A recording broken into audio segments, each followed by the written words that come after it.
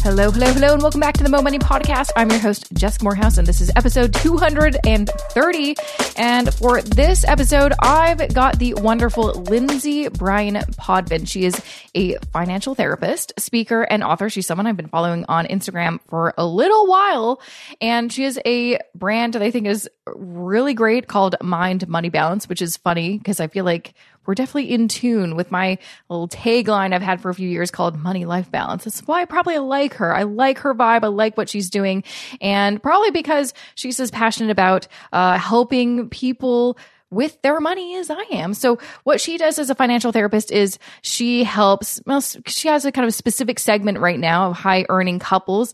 And what she does is she tries to deepen their relationships using money psychology. And it's her mission to open up a dialogue with clients to help them talk about their money beyond the dollars and cents.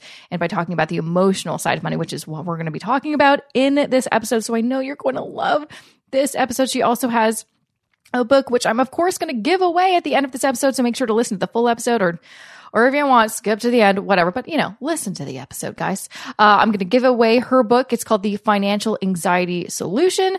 And of course, you can find more information about Lindsay at mindmoneybalance.com. But you're going to love this episode because honestly, I re-listened to it after I edited it. And I remember the feeling I had when I talked to her, if that makes any sense. And I just felt like totally at peace and like she's clearly very good at what she does. Because I mentioned it at the end of the episode. I'm like, I don't know why, but I feel really good and calm right now. So she knows what she's doing. So you're probably going to feel the same way after listening to this episode as I did, hopefully. Anyways, before I get to that interview with Lindsay, I just have a few words to share about this episode's wonderful sponsor. So stay tuned. This episode of the Mo Money Podcast is supported by EQ Bank.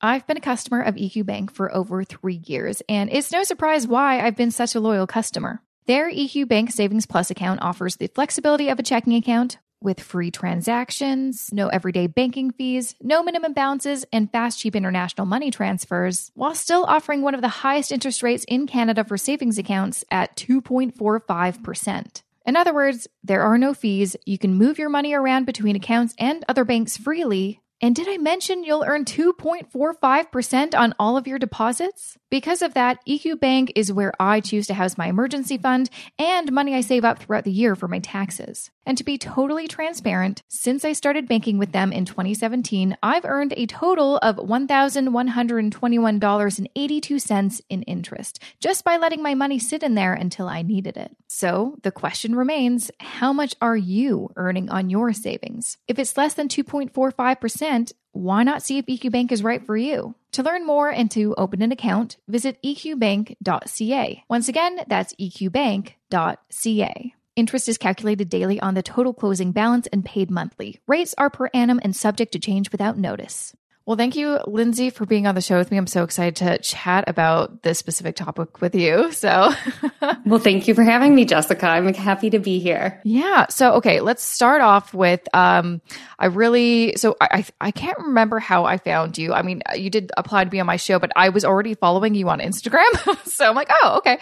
I've already been following you for a little while. And what I found interesting was you call yourself a financial therapist. Can you kind of explain exactly what that means? Because I talk to people all day long and there's so many new designations and so many new roles and titles. People get very confused and I have no idea who to trust or what, certain people do and certain people don't do. So can you kind of explain why did you want to become a financial therapist and what exactly a financial therapist does? Well, I hope I can help to provide a little bit of clarity, but I hear you. There are so many things kind of out there in the world in terms of who says what they are and what they do. So I am a financial therapist.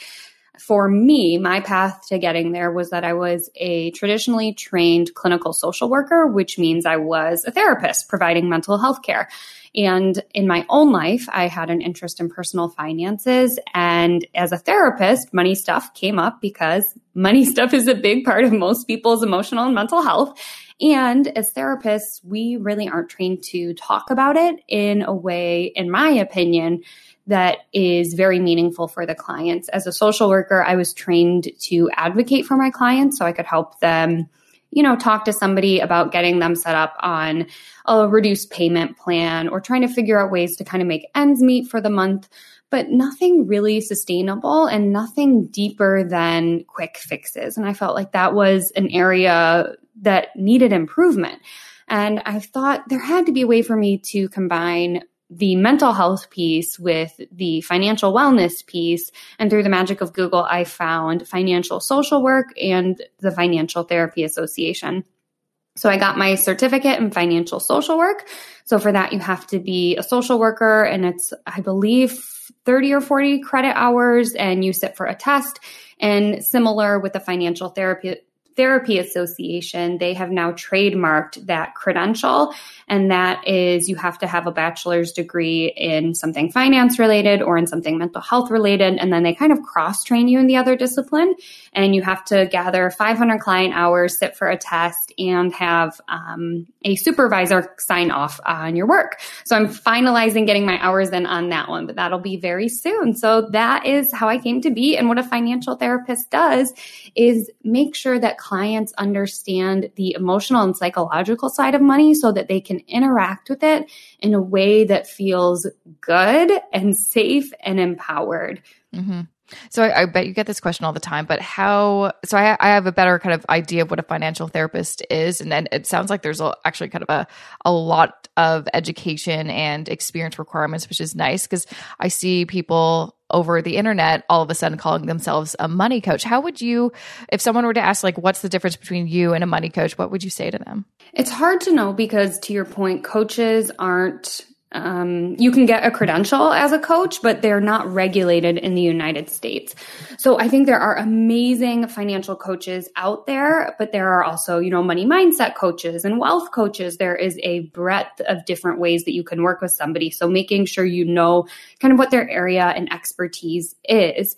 In terms of, in general, what is a financial coach? I find that they tend to be the folks who are helping you set and achieve financial goals.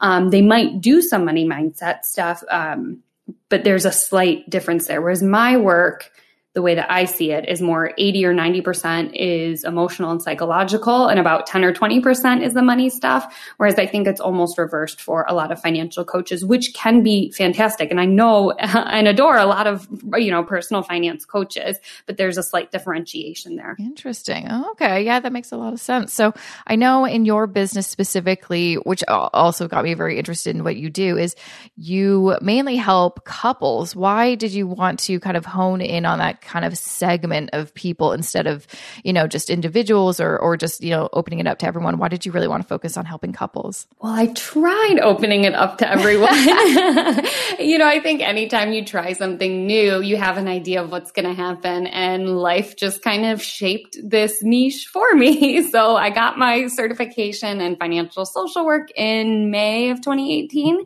and started seeing financial therapy clients shortly thereafter. And what I found, for whatever reason in my practice, I had a lot of individuals coming in who were partnered or married. And what was happening was they were coming in just for their help. So they would say things like, well, this is just my spending problem, or I'm the only one who has anxiety over saving money, or something to that effect. And really quickly, it became apparent that there's no way we can do good, meaningful work if you're in a serious relationship and the other person isn't here.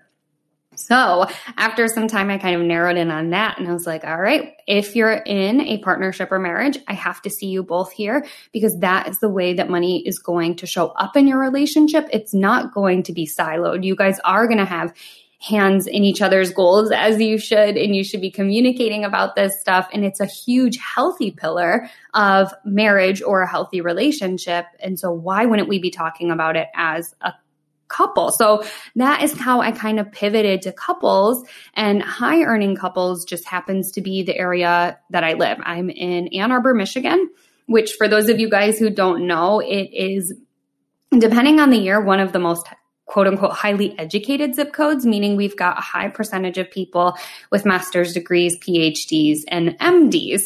So we've got a lot of very smart folks. And then what I found really fascinating is they were smart folks. They were also high earners, and they still had a ton of money shame, money guilt, money uncertainty, financial anxiety, fill it in. And I was like, wow, there's this huge gap again. Because I think in the personal finance space, there's kind of two ends of the spectrum. There's kind of the getting out of debt, that kind of starting point. There are a lot of resources available. And then on the other end of the spectrum, you have folks who go to wealth advisors.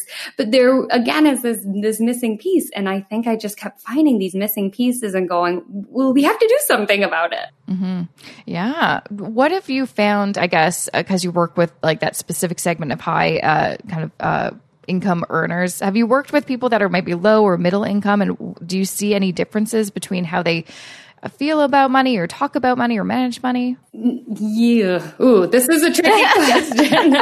Here's the thing. If you don't have money, it's really freaking stressful to not have money. So if you are on the lower income earning area, if you are touching poverty, or if you're lower working class, that is incredibly stressful because we need money, as you know, just to survive in this world. And when we are kind of at that lower end of things, we're kind of just trying to make ends meet. And we're kind of in this fight, flight, freeze state at all times, just trying to survive. So there's a different mentality in that space because of where they are, of just getting through survival. So thinking about things like retirement and savings account and funding your children's education isn't really on the radar because you don't honestly have the capacity to be thinking in that way because you're just thinking about surviving.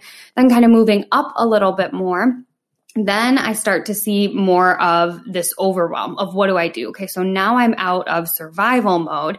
Now I have a little bit more disposable income, but now I'm kind of overwhelmed with what's a good first step? Should I save for an emergency fund? Should I start investing in retirement? Should I buy a place? Should I sell a place?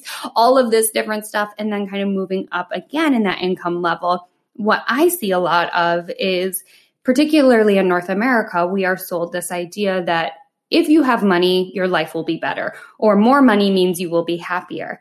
So then there's this disconnect of, wow, we're making 6+ figures and wow, we're still humans. We still have feelings and thoughts and emotions. And surprise, surprise, we are still struggling emotionally in some way. So then there's the guilt over that. How is it possible that I make money or earn money and don't feel great? Or how is it possible that now that I have this money, I have anxiety about spending it, or I don't want my friends and family to know how much I have? So it kind of goes all over the place. And obviously those 3 different tiers that I kind of spoke about are gross generalizations, but it kind of helps to get a sense of what people are undergoing at each of those different income levels. Yeah. And I'm sure too, when you are dealing with a couple, there's also different income levels within that couple. Usually there's probably, it's probably rare when people make the exact same amount of money. How do you find that? Do you find typically there's one that out earns the other partner significantly, and that's a big cause of maybe issues? Yeah. I think what is really interesting is that we like to think we're in a very progressive society, and that, as you know, you speak to millennials, I'm a millennial myself, thinking about we have different ideals than our parents and grandparents, and we all see ourselves as being equals. And at the same time, when you have people who are earning different levels of income, there tends to be this power dynamic that happens, even if you don't mean for it to happen. So let's say one person is significantly out earning the other. There can be this power dynamic that starts to creep in of the person earning more money suddenly having more say in the relationship about what happens. And it goes both ways. It could be the person earning more kind of subconsciously thinking things like, well, I was the one who earned this money. I should be able to dictate where it goes. And it also comes from the person who isn't earning that much money. And they might be saying things like, well, I didn't earn that money. I don't feel like I have a say. So it cuts both ways. So what I try and help my clients understand is that in a partnership, the whole idea is that you guys are together as a unit and on the same team. So we have to start stop thinking about it as yours and mine and think about it as ours. Think about it as yours, as a plural, as a unit, and working together on your financial goals and your life goals. So that way it doesn't become that weird power dynamic of somebody else has more control, because it doesn't feel good to be on either side of that dynamic. Now, how would you, I guess, because it kind of sounds like what you're saying is, which I totally agree. I feel like no matter who makes more, you need to come at it with it as you are a partnership in finance and in life. How do you deal with it then when people are like, well, how should we kind of create a kind of cash flow system or a banking setup? Like, should we combine everything? Should we put things separately? And how does that kind of work with also having this mindset of, but we're in this together? Because a lot of people too, like, I mean, myself included, me and my husband have a system where we have some joint accounts, but we also have predominantly separate accounts. How do you kind of, organize some of those questions or help people kind of figure out what's a good system for us while still having this mentality of we are in this together? Yeah, that's a great question. And I think I kind of blow some people's minds when I tell them I'm a feminist, but I believe in joint accounts. And for the majority of the relationships that I work with, I recommend having joint accounts. And even if it's not exclusively a joint account, at least having a theirs, mine, and ours account, and that ours account being the most important to the partnership. So you both know kind of what's going in that account, what's coming out of that account. You guys are collaborating together on goals. That is really hugely important. And I think it's really tricky to try and navigate it as a new couple. But I find that starting out that way is easier than trying to kind of go in retroactively. So what I tend to recommend is a joint account, or at least a theirs, mine, and ours, where the bulk of the spending and saving is happening in that ours account. And at the same time, to your point about wanting a little bit of separation, wanting a little bit of autonomy, nobody wants to have to text their partner, can I get a latte today? That doesn't feel good either. You don't have to be kind of constantly seeking permission, because then again, you get back into that power dynamic. So for my partner and I, what we do at the beginning of the month is I go to the ATM and I take out cash and we split it. And he can spend it however he wants, and I can spend mine however I want. And that's what works for us. For other couples, they have a similar system, but they have it on their debit card or credit card or whatever, but they have a certain amount of discretionary spending. And I think that's important no matter what you do, even if you do have fully joined accounts, to have a little bit of autonomy and a little bit of freedom, because we're still adults and we still want to be able to do our own things without having to double or triple check. And in other couples, this might look like everything's together. We kind of can spend what we want, but once we hit X dollar limit, we have to both agree. So before we spend $300, we have to check in and make sure it's an okay purchase. So everybody has to kind of figure out what works. That's what tends to work for me. So I always offer that as an example, knowing that no two couples are going to be the exact same, and people are going to have to find out what works best for them. Mm-hmm. So I guess I'm just like picturing you in your office and the couple in front of you and chatting. How would you kind of start that conversation? Because I'm sure people were like, oh, how do we set up, a good banking system? But really you're probably like, there's a lot of other things we need to talk about first. What are some kind of key things that you would want to talk with to these couples or get out of them to kind of figure out what would be a good path for you? Like, how are you different? Like, it's great to have kind of a template or some examples, but I guess you have to first kind of really hone in on what do you want and how do you think about money, feel about money, want to manage it? Because I feel like most people will have, I've experienced it where people have been in a couple for a very long time, but they've never actually really talked about how they manage money or think about money with their partner for the first they've never talked about it, and they've been married for a while. Yeah, thank you for asking that question, because I usually don't get to the money stuff for several sessions, even though clients come in thinking that's what we're going to do. I tell them before we even talk about the bookkeeping side of money, that's like way down the road of our work. First and foremost, we have to dig into your financial histories. How did you each learn about money? What are your beliefs about money? what were your first jobs like? What do you guys believe in when it comes to savings goals and spending goals?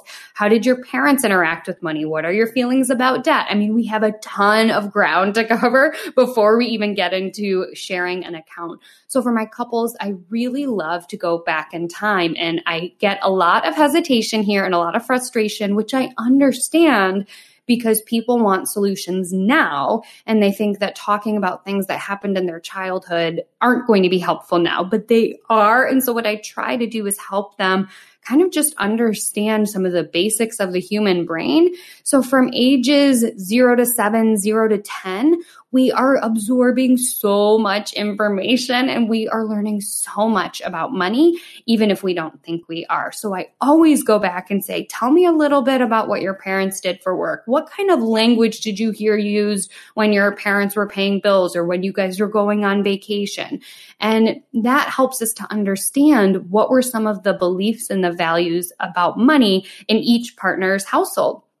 So one partner might have grown up in a household where money was rude to talk about. It was impolite. You never asked anybody. That was like hush, hush, quiet. And then you might have had somebody who grew up in a household where they did talk a little bit more openly about money. And even when I say that, it's like, most households are not that open about money. So it might be things like, talking about getting a new job or talking about purchasing a new car, or if you want to go buy those roller skates, you're going to have to set up a lemonade stand. You know what I mean? But having just some more dialogue about money might have been the way another person grew up. So we want to talk about those things. What was your norm? What had you absorbed? And how might that be shaping the way that you interact with money now? Mm-hmm. Yes, I know. Because honestly, I feel like you kind of said exactly what I've experienced, and also like personally too. Your past really does almost dictate the way that you interact with money for the rest of your life.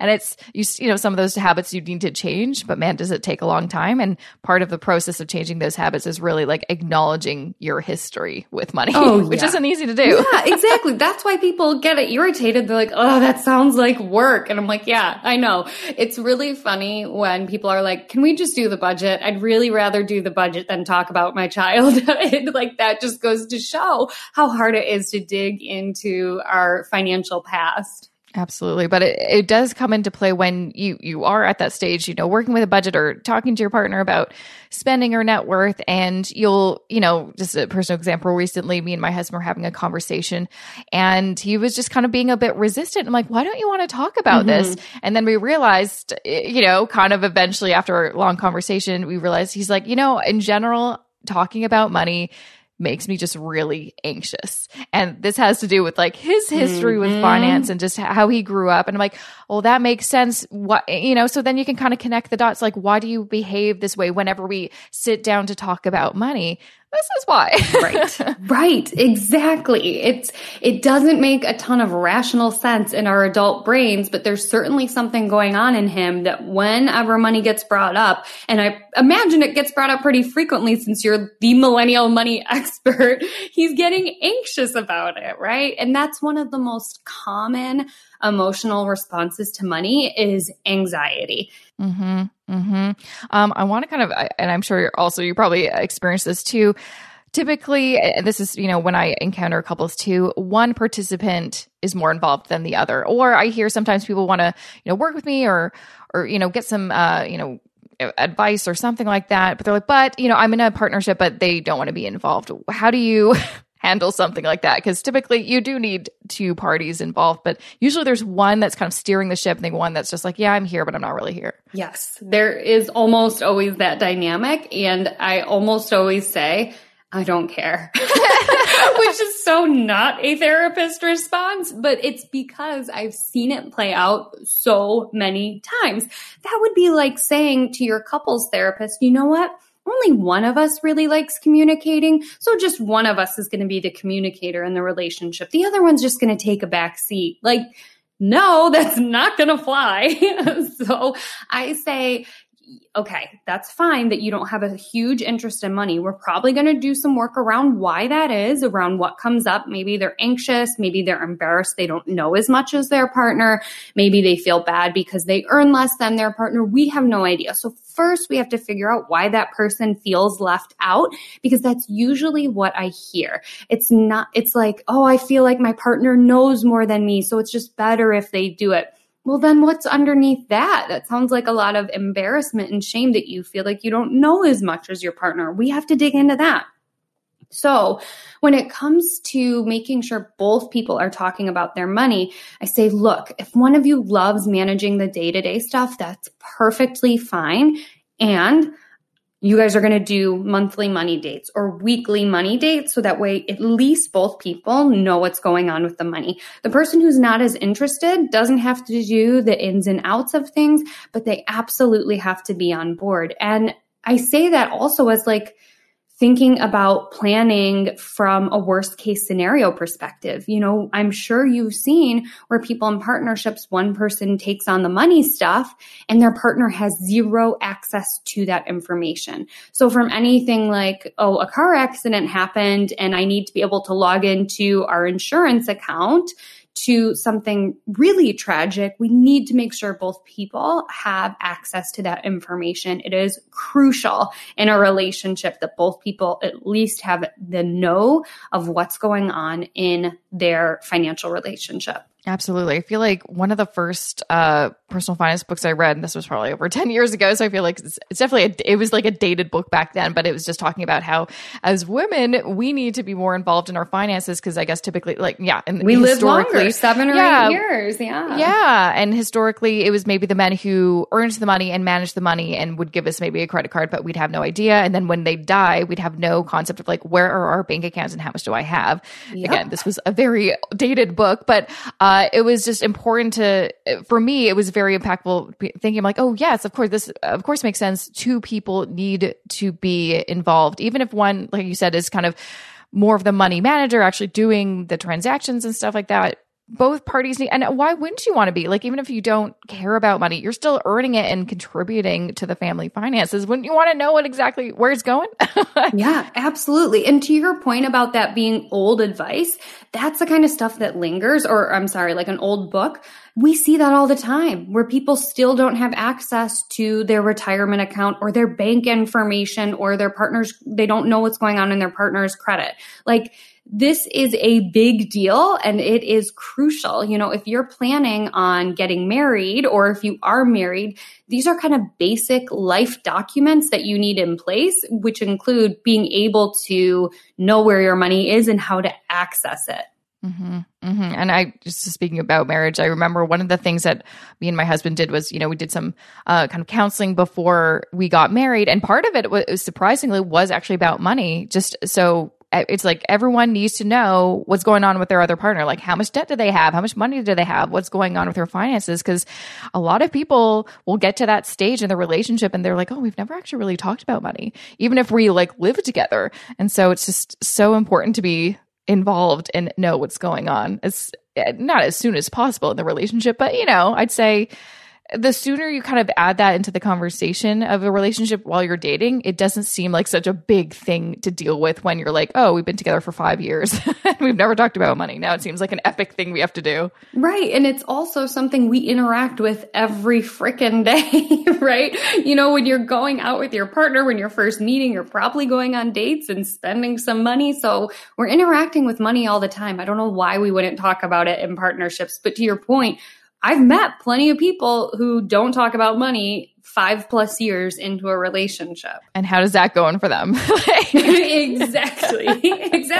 That's why they come see me, which is great. I'm so thankful that I can do this work. And a lot of this is preventable, which is why I got on my soapbox is money and arguments about money are the number 2 cause of divorce in the United States. And I think it's so preventable if we only spoke about it. Yeah. So I want to talk a little bit more about that because I feel like that stat's been around for so long that a big, you know, key thing linked to arguments or divorce or separation is because of money. What have you like kind of encountered some of that? And what are some kind of specific things besides just talking about money to kind of prevent that? Or if you're like, things aren't so good in our relationship and it has to do with money, what are some things that they can kind of fix in that so they can kind of salvage the relationship?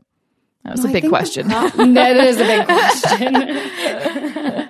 I think the big problem is that everybody thinks money is this big, scary ogre and they're terrified to talk about it. And it's like, it doesn't have to be that big of a deal. Once we talk about it, it has way less power over us. It's like almost anything. It's, that conversation you're dreading about having at work. They feel so much bigger in your head than it really is. And so what happens is it creates this weird self-fulfilling prophecy. If I have these couples who don't talk about money because they think it's going to be bad or scary or end in an argument, they avoid talking about it like the plague. And then something happens where they have to talk about money, like their partner gets a new job or they need to relocate or their car breaks down. And then emotions are heated when they start talking about money and things don't go so well. And they go, see, this is why we can't talk about money. It's scary and bad. And we get into fights over it. So we just won't talk about it. Versus just saying like, look, it's not that big of a deal. Money can be fun. And I think if we can help couples see, oh, money actually helps us to achieve our goals. Money makes it so we can do fun things like take vacations and buy the cars that we want and donate to charities that are important to us and take our nieces and nephews to a fun brunch. We have to remember that money affords us a lot of amazing things in our lives. And if we can take that big, scary monster out of it and start saying, well, what can it afford me? What can it afford us? That's going to help couples be way more excited. I don't know about you, but I'm not jumping up and down to go fight with my partner, but I would be jumping up and down to go, ooh, where are we going to go next summer? Absolutely. Yeah. I always find when people are, I want to, work with my partner and better manage our money, but I don't know where to start. I'm like, the best place to start is to talk about what can money as a tool provide you. And, talking about like, let's start setting some financial goals. That's an exciting thing, like you mentioned. And then you can kind of work backwards and be like, okay, how do we do that? Right. Exactly. So I know you have a book. It's called The Financial Anxiety Solution. Do you want to kind of talk a little bit about what that book is about? That sounds interesting. Yeah. It is all about that emotion that so many of us have around money, anxiety, and that how it manifests not only in our thoughts, but in the way that we feel. And when I say feel, I'm talking about emotions, but I'm also talking about physically, right? I know plenty of people who come to me and they're like, I literally clam up when I go to log into my bank account, or I want to throw up when I have to plan a trip with my friends and we have to Venmo money back and forth, right? Money causes a ton of anxiety. And to me, this is where therapists can really excel in this work because we're already trained on how to help people cope with anxiety. All we have to do is apply those same skills to financials and we're in really good shape. So in my book, The Financial Anxiety Solution, what I do is walk people through the thoughts, the feelings, and the actions or the behavior change that they need to take in order to feel not stressed and peaceful when it comes to engaging with their money. And it reflects my philosophy. There's not very much in that book about the actual bookkeeping. So if you're looking for that, there are plenty of other good books out there, but mine is not it. It's really for you if you are just feeling stuck, or feeling anxious, or feeling like you should be doing something, but you can't, then maybe it's some anxiety here and we can help you undo it. And the book is all set up like very much in an interactive way. There's tons of worksheets. There's lots of journal prompts, but it's meant to help you really quite literally work through your financial anxiety, because I do believe that money can be fun and it should be. And that's how we're going to feel really good about it. We're not going to feel good about it if we're anxious and scared of it. Mm-hmm. Yeah, absolutely. Well, thank you so much for taking the time to chat with me. I feel better about my money already just talking to you. I don't know why. I just feel therapy through osmosis or something. Yeah, something. I don't know. I just feel a bit better. So thanks for taking the time to chat with me. Where can people find more information about you and grab a copy of your book? Yeah, they can find me at Mind Money Balance on Instagram, as you did. And my website is of the same name, Mind Money Balance. And if they go to mindmoneybalance.com/podcast, for people who have heard me on podcasts, there's a special little bonus when you buy my book and send me proof of purchase. I'll send you a free bonus video training on values-based spending and saving. And that link also includes where you can buy my book. Awesome. Ooh, very cool. Thanks so much. Yes, absolutely. Thanks so much for having me. That was episode 230 of the Mo Money Podcast. Make sure to go to Lindsay's website, mindmoneybalance.com. Also check out the show notes for this episode, jessicamorehouse.com/230 for more information about everything that we talked about. Some links that you may want to click on, such as, she has a YouTube channel, FYI. All of her social handles will be there. Of course, you can just find her on Twitter and Instagram, as where I, follow her a lot at Mind Money Balance. And of course, you can grab a copy of her book called The Financial Anxiety Solution anywhere on her website. She mentioned at the end of this episode, go to mindmoneybalance.com/podcast. And there's a special way that you can get the book by listening to the podcast and also get a little freebie. So definitely do that. mindmoneybalance.com/podcast. And of course, I'm giving away a free copy of her book called The Financial Anxiety Solution. And you can find more information by listening to the end of this episode or just going to the show notes, jessicamorehouse.com/230. So I will share how you can enter to win a copy of her book. Also, some other amazing contests I have running right now and a bunch of other incredibly special things. Just have a few words about this episode's sponsor, so stay with me. This episode of the Mo Money Podcast is supported by EQ Bank. Do you send money abroad often? I know it can be expensive, which is why EQ Bank is partnered with TransferWise to make sending money overseas even cheaper. This integration allows EQ Bank customers to send money right from their EQ Bank Savings Plus account at the real exchange rate, paying only a small, transparent TransferWise charge. To give you some perspective, guess how much you would be charged to send $500 Canadian to the US using one of the big 5 banks? Between $14 and $36. Guess how much it would cost you with EQ Bank? Only $6.95. Not only that, you can earn 2.45% on the money sitting in your account before you send it out. What's not to love about that? To learn more and to play around with their international money transfer calculator, visit eqbank.ca. Once again, that's eqbank.ca. Interest is calculated daily on the total closing balance and paid monthly. Rates are per annum and subject to change without notice. Okay, so I'm giving away copies of all the books featured on this season. That's right. If you've been listening to this current season, season 10, FYI, if you care, no one does, but I do. That's how I keep track of all these things. Season 10.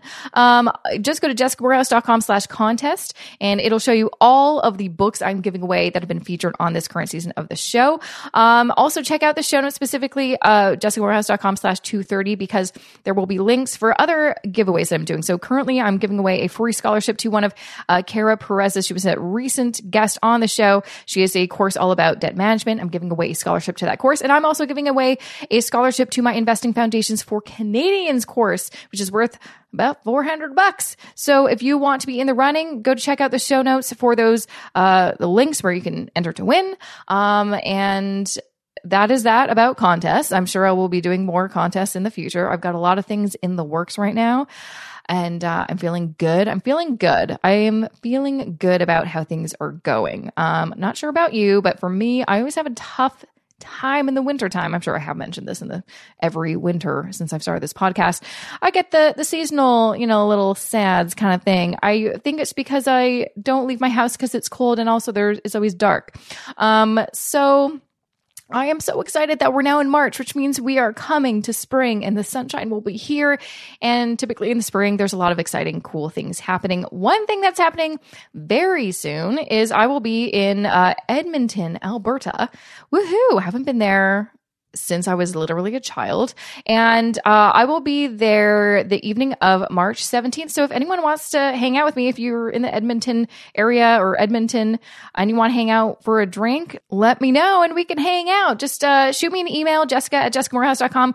Or if you're on Insta, just message me on Instagram or tweet me, or however you like to communicate with me and let me know, yeah, I'm down. And I'll put you on a list and I'll organize everything and then I'll give you the deets on where, when, and all that good stuff. I think it'd be just a lot of fun if anyone wants to meet up with me because I'm one night in Edmonton. Let's do this, guys. Speaking of meetups, of course, I definitely plan on doing some more actual big meetup events. Nothing confirmed yet, but I tend to always do some in the spring, so I hope I can do some more this spring. Definitely in the works. So yeah. Another thing that I have in the works, and you can find more information on my website, is my Fix Your Finances Masterclass. I wrapped it up. It's all done with my students. It was a live masterclass. I'm going to be, kind of repackaging it into an on-demand course because I got a lot of feedback being like, it wouldn't be great if I could do it at my own pace, or, I can't make your live masterclass because I have a job at night or whatever. So I'm going to be doing that, launching that very soon. And how you can find out more information about all of the things that I've got going on is, well, if you're not on my email list, what are you doing? Why are you not on there? Get on my email list, jessicamorehouse.com/subscribe. Also, you'll get like a welcome email from me, and it'll include, it'll include some exciting little things. I'm not going to share. Once you sign up, you'll find out what I mean.